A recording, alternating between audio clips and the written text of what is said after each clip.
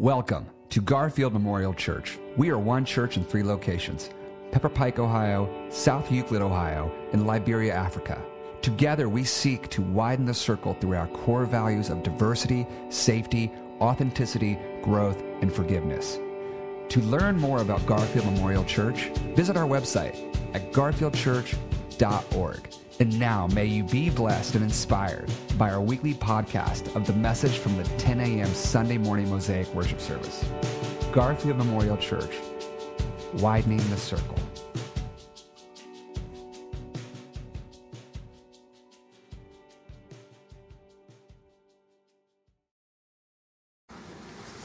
All right. Want to greet all of you that are worshiping with us. I hate to do this at my sister's expense, but I'm really kind of glad that happened to Flora. I don't know why. It says a lot about how I'm feeling this Easter. It really does. We're going to spend some time with somebody on Easter that was in a faith crisis. Thomas. He was having a crisis of faith. And you know what? Why I kind of love that we're bumbling through? Because Easter always happens in crisis. That's what Easter comes to. The old preachers used to say, you can't have a resurrection unless there's a crucifixion. And Easter comes to us. We don't come to it. I know some of you thought, hey, I've been to church for a while, I've been in person, or I've been online, I want to go to Easter, and you dressed up and got up. But the truth is, we don't go to Easter. Nobody went to Easter. Easter came to them. I was in my car a few years ago. I had spoken in Columbus, and I was done speaking. I was trying to get back home, and I was in the middle of rush hour. Wasn't that familiar with the best way to go out of Columbus. Wasn't totally trusting my GPS. And I noticed a little sign by one of the stop signs that said, go to AM 1640 for traffic updates. So I thought, okay, maybe this will kind of say where the traffic is. So I hit the scan button on my radio on the AM, and it went past 1640. And it looped around and stopped on a religious talk show. It was a call-in show with a radio preacher, and he had invited people who were hurting to call in. There was a woman named Barbara who called, and Barbara was having enormous problems. And she was sharing with him, that she had struggled and things had happened on her career. She had lost her job. This has created great financial stress for her family as she was the leading breadwinner for the family. It had actually affected her and her husband's marriage. They went to counseling. They were going to counseling. They were trying to hold things together. And they just found out that their oldest daughter had been experimenting with heroin. And all of a sudden, as she is pouring out on this helpline, this radio preacher very abruptly and curtly says, Barbara, are you a believer? And Barbara said, well, I don't know if I'm a believer. I mean, I used to go to church. I did call in. Barbara, are you a believer? Well, I'm really not sure. Barbara, if you were a believer, you'd know you're a believer. And Barbara said, well, I don't know. Maybe everything I've gone through right now, maybe I'm a little bit more of an agnostic. I was starting to pull for Barbara listening to this radio show. I really was. I was like, hang in there, sister. Hang in there. You're doing good. And then he said, well, Barbara, I've just written a book. Oh, here we go. He said, in the book, I have illustrated absolutely 100% proof, indisputable proof that Jesus Christ was raised from the dead. Barbara, if I send you the book and you read it, will you become a believer? And I was a little disappointed. Barbara threw in the towel. I wanted her to hang in there, but she threw in the towel. And she goes, okay, if you send me the book, I'll believe it. And if it is as you say it is, I'll be a believer. And I thought, I'm so glad Jesus doesn't treat us like that.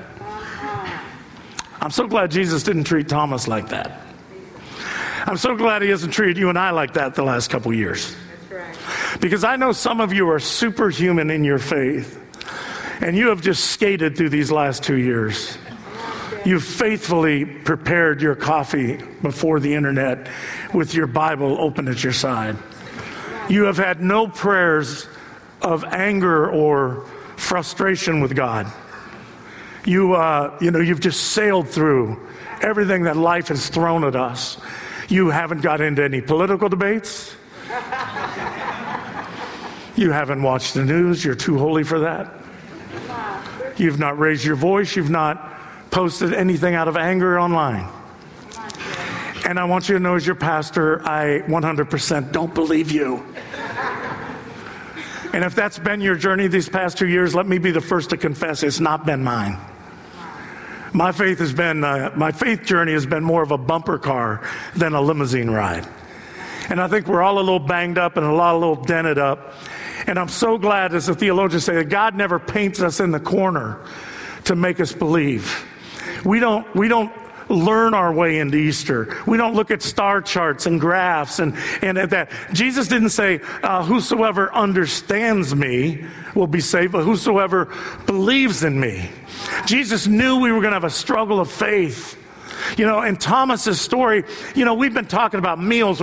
We spent, if you're visiting with us, we just spent 7 weeks looking at Jesus out breaking bread with people. And he was at table, and we went out in the community. Some of you saw we were interviewing chefs and restaurateurs and learning from the community as we widen the circle. Why do they think Jesus spent so much time at table? He didn't spend time on stages pontificating, and he certainly wasn't on radio shows yelling at people about buying books.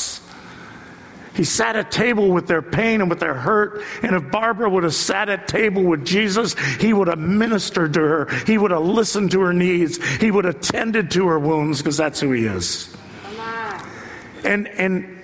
And I don't know what's happened to us. We've tried to sanitize this thing, and I've been thinking about this year, and Jesus had all these meals, and I wanted to preach from Luke, and that's why we included Luke 24. I wanted to preach from that because at the end of Luke's gospel, when Jesus comes back, he has meals.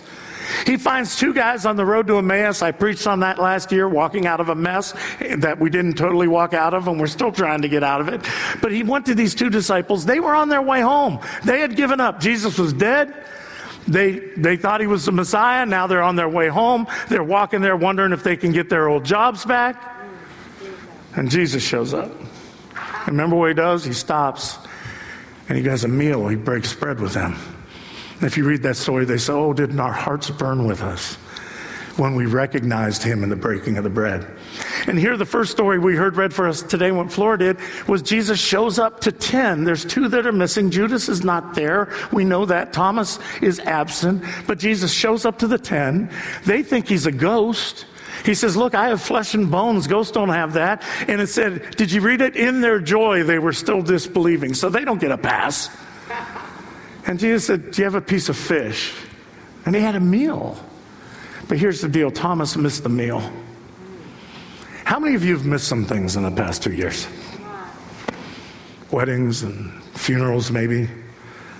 I had to sit in a parking lot and FaceTime as my dad went home to be with God. And my sister sent us a text yesterday. We're driving down to her house for Easter dinner since my mom passed 18 years ago. My mom was born on Christmas Sunday. She was an on-fire follower of Jesus Christ. So the holidays were big deals in the Freed family. Christmas was a big deal, and Thanksgiving was a big deal, and Easter was a big deal. And we always went to my mom's, and for 18 years, my sister and I have kept that tradition open. She takes Thanksgiving and Easter, and I take Christmas. Why I take Christmas when I preach 5 sermons the night before and then cook for 24 people, I don't know. I'm not the sharpest tool in the Freed shed, but I drew the short straw. But my sister hit us yesterday, and she said, so much has been taken away from us.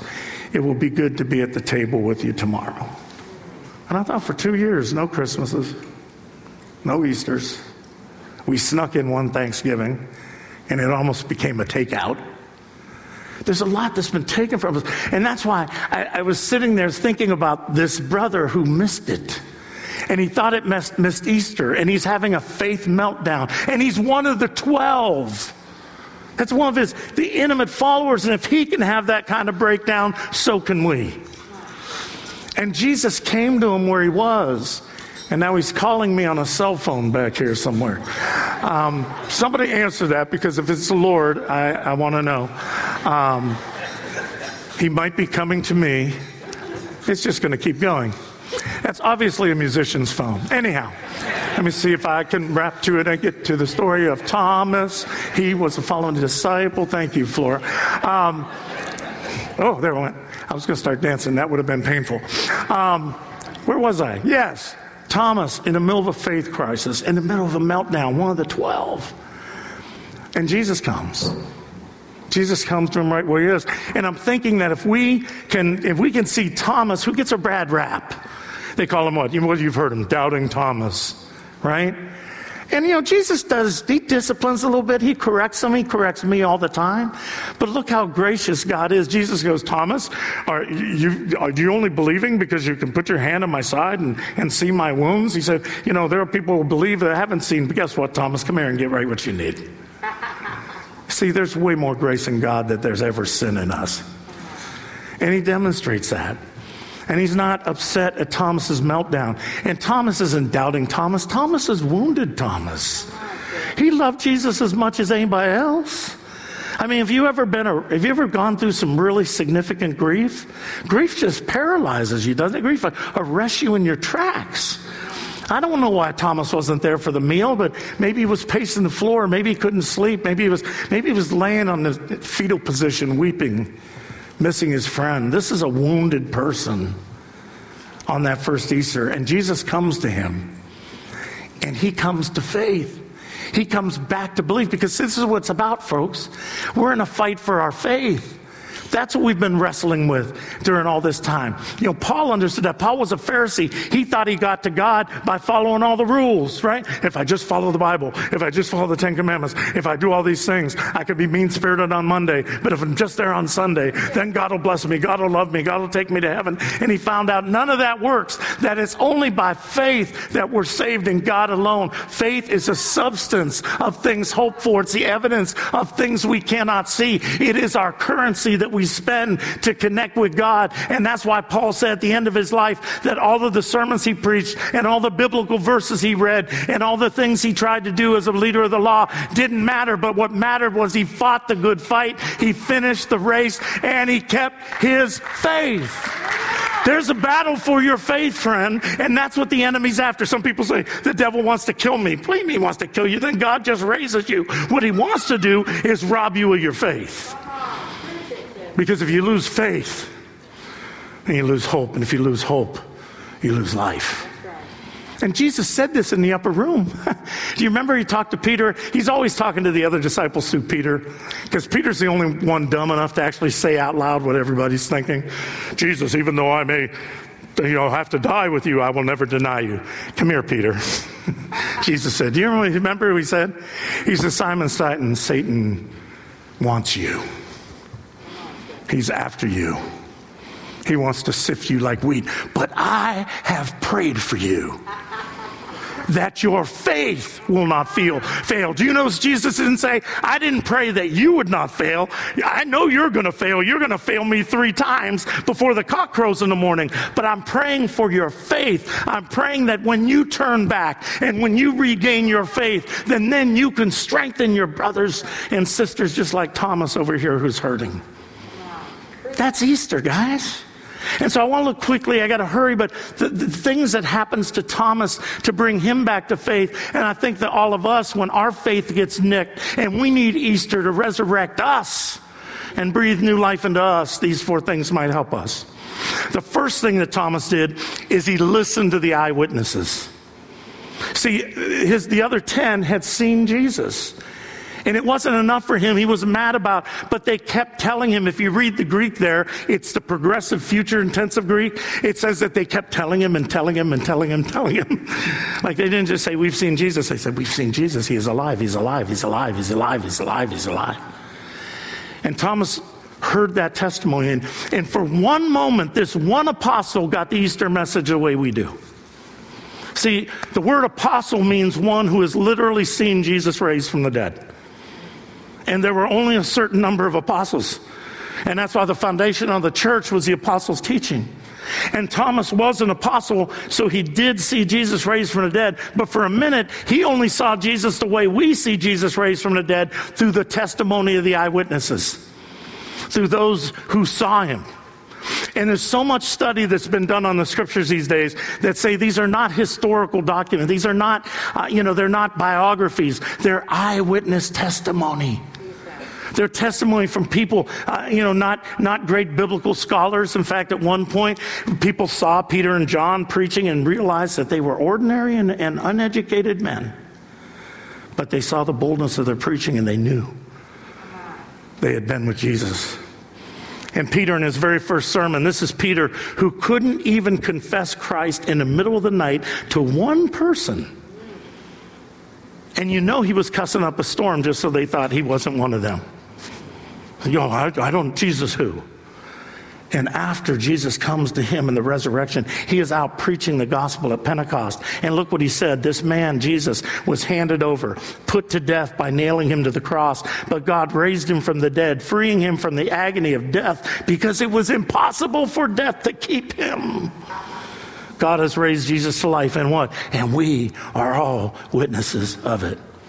And time again, when you read the New Testament, they are giving eyewitness testimony. In fact, I think in Mark 16, he talks about Simon of Cyrene who carried the cross of Jesus. And he mentions there was Simon of Cyrene, and he said, the father of Alexander and Rufus. Why does he add that? Because Alexander and Rufus were still alive.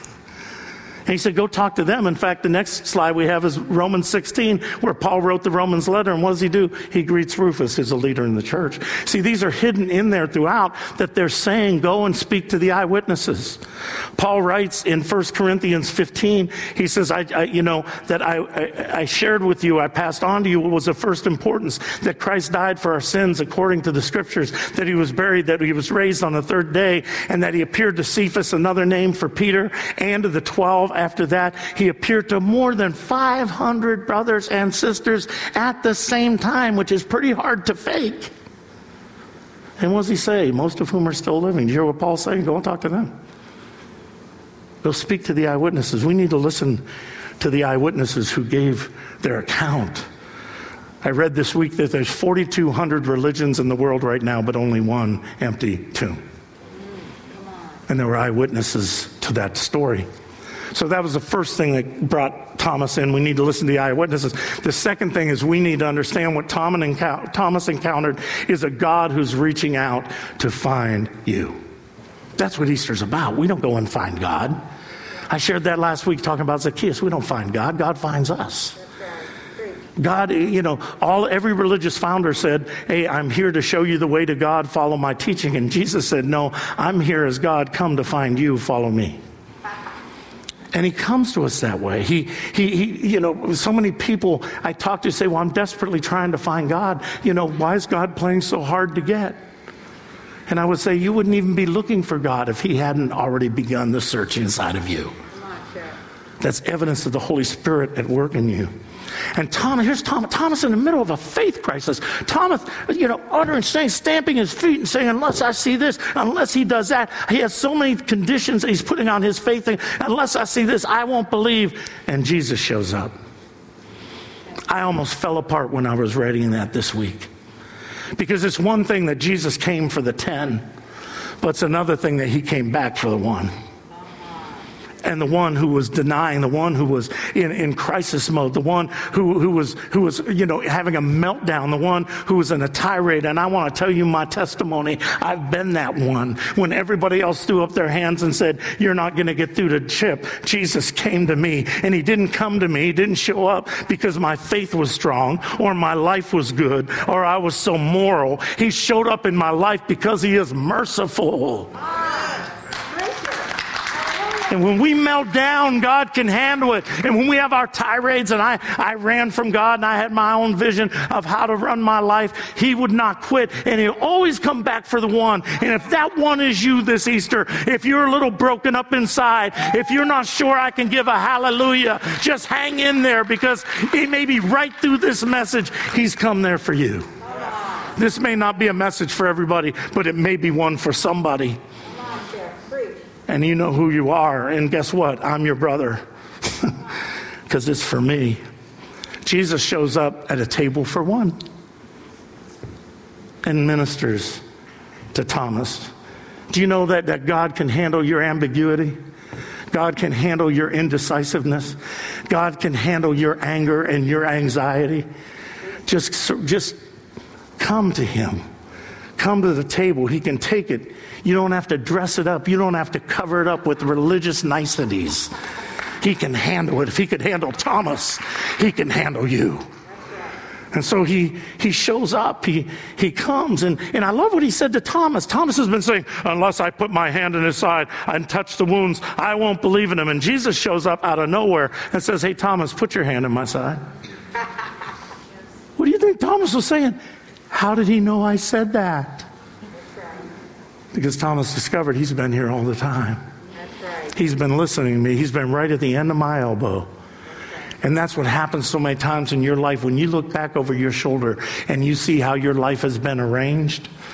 And you go like C.S. Lewis did, oh, so it's been you there all along. Right? He shows up with us. And the next step we understand, what really melted Thomas's heart was he all of a sudden realized and recognized the power of his wounds. Jesus showed up to come and get Thomas in the middle of his crises, but then he showed him his wounds. Now, this blew my computer this week because I got to thinking, what leader in the world did this? I've been watching world leaders. We've been watching the Asante all over the world, and world leaders will always be glad to show you their crowns. They want to show you their military might. They want to show you their credentials. I've had the privilege to hang out at the home of some really well-known athletes through my interaction with some of my friends who played in the NBA and the NFL, and they'll always show you their trophy room. See, leaders will show you their trophies and they'll show you their testimonials, but Jesus is the only leader that will walk into your hurt and your pain and show you his wounds.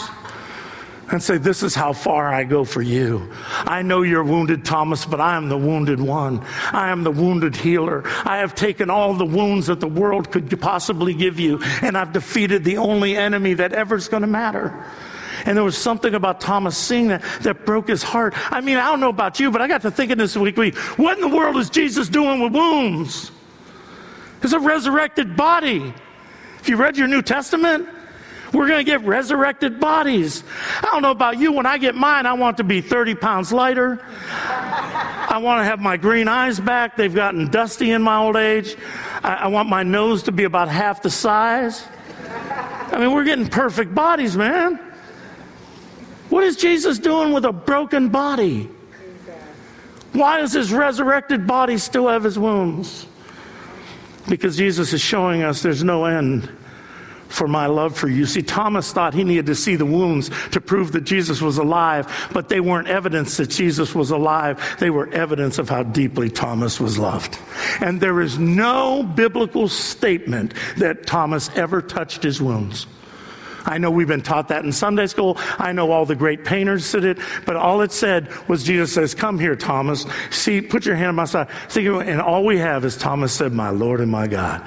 There was something about just seeing the power of his love on 3D display for him that melted Thomas's heart. And it should melt your heart too. I talked to a chaplain years ago. He worked at a juvenile detention facility in California during an area where it was highly young people in gangs. And there was a young boy in a gang, and his chaplain was working to bring these kids to Christ. And one day this kid came to him. He had been terribly abused by his father, and the only place he found love and acceptance was in this gang. He was 15 years old. He was sentenced to 3 or 4 years, and he went to the chaplain and said, I want to be baptized. He had been terribly abused by his father. And the chaplain said, what led you to do this? He said, my mother. She has never quit praying for me. She has never quit believing in me. And a baptism service came. The chaplain said, is your mother here? He said, yeah, she's sitting right over there. She comes to see me every week. And he said, do you know how many buses that woman takes to come and see me? 7. She takes 7 buses every week. And that's what melted Thomas's heart, because he saw that Jesus didn't just take 7 buses. He left heaven. He left the throne room of God. He left perfect unity with the Father. The Bible says in Philippians that he did not view equality with God as something to be exalted, but humbled himself and took on the form of a servant and became obedient unto death, even death on a cross. And so God has highly exalted him, that at the name of Jesus now every knee shall bow above the earth and under the the earth and in the earth, and every tongue confess that Jesus is Lord. That's what fell on Thomas's heart.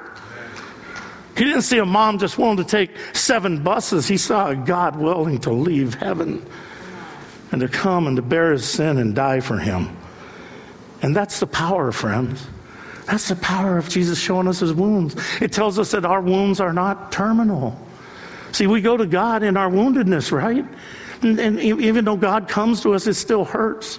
But the beautiful thing is when Jesus showed us his wounds, he doesn't just say that, look, if someday you're going to get consolation and comfort for everything you've been through. He says someday those things are going to be redeemed and they're going to be changed and they're going to be transformed, so that Paul used to say our light and momentary troubles are achieving for us an eternal glory that far outweighs them all. So we fix our eyes not on what is seen, but what is unseen, since what is seen is temporary, but what is unseen is eternal. The best statement of this I've ever seen was in, Tolkien's trilogy, which, Tolkien wrote The Fellowship of the Ring, and in The Return of the King, the final one, Tolkien was a Christian. This story was all about Christ. And at the very end, after the battle of good and evil, do you remember? Sam, one of the hobbits, he looks up at Gandalf and he says, Gandalf, are you alive? I thought you were dead. He said, I thought I was dead.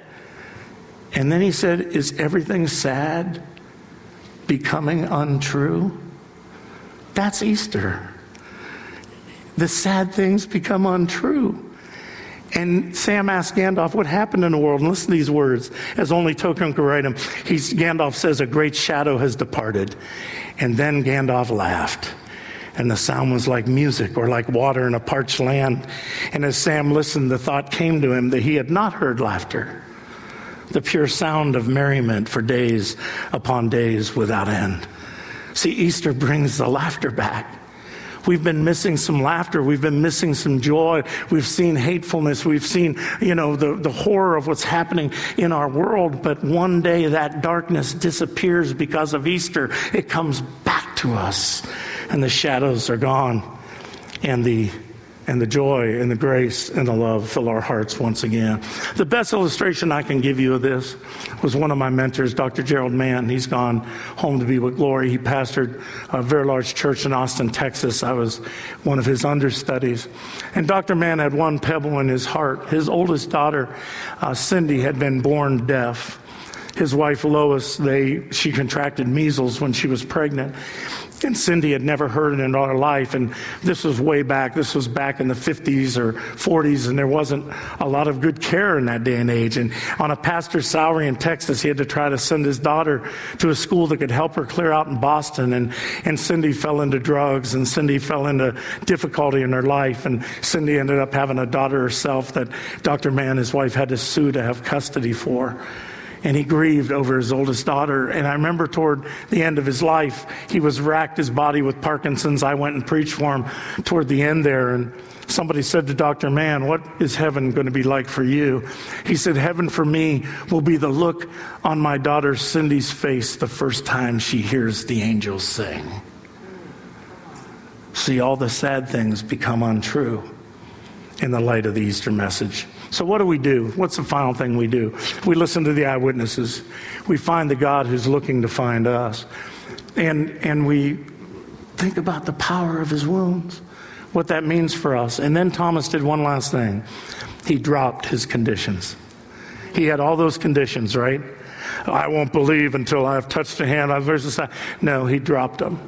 All of us come to Jesus with conditions. I'm going to tell you that. I really have not met anybody that came to Jesus for Jesus. People come to Jesus for help. They come to Jesus for meaning. We all have some kind of conditions. But when we see this one who gives his life for us, who loves us unconditionally, who it isn't the level of Thomas's faith that determines Jesus' love, when we see him looking us through and through, seeing us all the way down to the bottom and loving us to the skies. And he loved us unconditionally. It should cause us to drop our conditions for him. There was a great movie back in 1991. I'm older than most of you. It was called The Fisher King. Anybody remember that one? It was with Robin Williams. I really miss Robin Williams. And Jeff Bridges. And there was this woman that played a role in that part. I'm trying to remember her name, Amanda Plummer. She played the part. And she was this woman, and she was very klutzy, and she was very clumsy, and she was very socially awkward, and she was always getting into kind of calamities, and she didn't have any friends. And Robin Williams was a homeless guy, and he saw her, and he fell in love with her. And so Jeff Bridges helps clean him up so he can go take her out on a date. And so they go on this date, and they have a wonderful, wonderful time. At the end of the date, the woman looks at Robin Williams, Amanda Plummer looks, and she says, okay, now I never want to see you again, because we had too good of a time, and when you find out who I really am, I know you're not going to like me, and I can't handle that disappointment again. And Robin Williams says, in a paraphrase, he says, I know everything about you. I follow you around. I've seen you be clumsy. I've seen you fall down. I know you don't have any friends. I've seen everything there is to see about you, and I love you. And she goes up to him and touches his face and goes, are you real? And there's one that did that for us who's really, really real. And he wasn't the Fisher King. He was the King of Kings. And he came in the world to love us unconditionally and take on the wounds for us and to bring us to salvation. So, if you're in a faith crisis, don't worry. Jesus can handle it. If you're struggling in some way, hook up with Thomas. Do the things that he did and discover the God that's looking for you. Let me close with a quick story. I hadn't thought about this for years. When I graduated from seminary, there was a woman, a classmate of mine. Her name was Heidi. And we stayed in touch. She was a Lutheran pastor. Both of us, when we left seminary, we left the cloister towers of Princeton. We ended up in very low-income, high-crime, urban locations. I was in Lorain County. And Heidi ended up at this tiny little church, 40 people or so, in the poorest area of the Bronx. And so we would stay in touch those first few years and just share horror stories and notes. And I said, well, Heidi, tell me about who's coming to your church. I mean, I went to one with 32. She went to one with 40. And both of us turned them around. But she said, people in my church. He said, we have undocumented workers. We have former heroin and cocaine addicts. And we have women who have worked their way out of prostitution. And that's just my officer board of leaders. And I was like, oh, wow. So I shared notes with her after her first Easter. Her first Easter, she said, we started saying, hey, I know we don't have two sticks to rub together, but we've got the grace and the love and the forgiveness and the power of Jesus Christ. How can we share that in our neighborhood that's so depressed? And she gave the people ideas, and lo and behold, what they wanted to do, they said, Easter Sunday, here's what we're going to do. We're going to go out and have a Palm Sunday parade in the community. We're going to march around the tenant buildings and the Section 8 housing, and we'll all have palm branches. We know this guy who owns a donkey. We'll get the donkey. They got a homeless guy in the church to play the part of Jesus. He had a ball riding that donkey around, and they were walking around with palm branches, and they said, we're going to go through the neighborhoods and all this, and then we'll end up back at the church, and when the people come in the church, we'll just present the Easter story. We won't do a lot of preaching in that, but we'll dramatize the story and the trial of Jesus and the crucifixion and the burial and the resurrection. And she said we did that. We went out, and tenants started to come out, and they're following us around, and we give them palms, and we're marching around, and we came back around this very busy area in the Bronx going back to the church. And as we were marching back with now these people following us, there was a political rally that impromptu had developed. There had been a situation of police brutality in the community, and now there was a protest. And the Palm Sunday Easter parade and the protest of Injustice parade were headed right for one another. And Heidi said all of a sudden the crowds became mixed together. And we were right in front of the church. So as our folk turned in to go into the church, everybody came in with us. And on Easter Sunday, we've got activists and policemen and people who were with signs protesting in the street, and folks who had palm branches, and they're just happy to be there. He said, she said, Chip, I didn't know if a riot was going to break out. And she said, my folk are just waving palm branches. They'd never seen 300 people in their church in their entire lives. They're happier than all can get out. And she said it was very tense, and they didn't know what to do. And so her people just started to show the passion. And they showed Jesus, right, being convicted in a kangaroo court with false witnesses. And Heidi said there were some of the young men of color in the back of the building, and they said, yeah, that's how it works. That's how it works. And then Jesus unjustly accused and sentenced to a capital punishment, to death. And some of the people going, yeah, that's about right. And then taken down from that cross and put into the grave. And it got dark in that church, and it got very, very quiet. And then the lights came back up. And the three women ran to the tomb. And they came back. The undocumented worker, the former cocaine addict, and the woman who was a former prostitute. Very well known in the community, by the way. And they came back with tears streaming. And they only had one line each of them were supposed to say. And then Heidi said the way it was supposed to go, they were going to give their one lines. And we had like a 14-year-old kid with a trumpet that was going to blow, Christ the Lord is risen today. And she said, I just want to get the heck out of there. And I was hoping it went off without blowing up. And she said, this woman came up and they said their line. One of them was crying and said, he's alive. I know he's alive. He's alive in me. And the next one got up and said, he's alive. I know he's alive. He's alive in me. And then the final one in broken English and Spanish all mixed together said, he's alive. I know he's alive. He's alive in me. And she said the 14-year-old just started to lift the trumpet up when one of the activists in the back of the building stood up and said, he's alive. I know he's alive. He's alive in me. And then one of the policemen up front got up and looked back and said, he's alive. I know he's alive. He's alive in me. And then Heidi said to me for the next 22 minutes, 300 people individually, one by one, with tears in their eyes, confessed, he's alive. I know he's alive. He's alive in me. She said, Chip, right in the middle of this mess, Easter came. That's what happened for Thomas. Right in the middle of his mess, right in the situation of his brokenness, right at a place where he was sure he was never going to see his friend again. Easter came, and if it came for him, and it came in that church in the Bronx with 300 people who had never met one another before, but decided not to be at one another's throats, but to be at his feet and say, he's alive. I know he's alive. He's alive in me. I hope that message of Easter can penetrate your heart and bring new life to your faith. Simon, Satan's after you, but I've prayed for you. And that's enough. Let's pray together. God, thank you for coming to us in desperate places. Thank you for walking into the room and coming back just for the one. God, you can take it when we're struggling, when we're uncertain. You can take everything that we have to dish out. But you continue to come to us in Easter. You're alive. I know you're alive, Lord, because you're alive in me. I pray in each and every one of us, come Holy Spirit, will give us that sense of your presence continuing to, even when we give up on ourselves, you simply won't give up on us. We thank you for Easter, Lord. Boy, do we really need it. And so we pray and give you thanks and praise in the strong name of Jesus.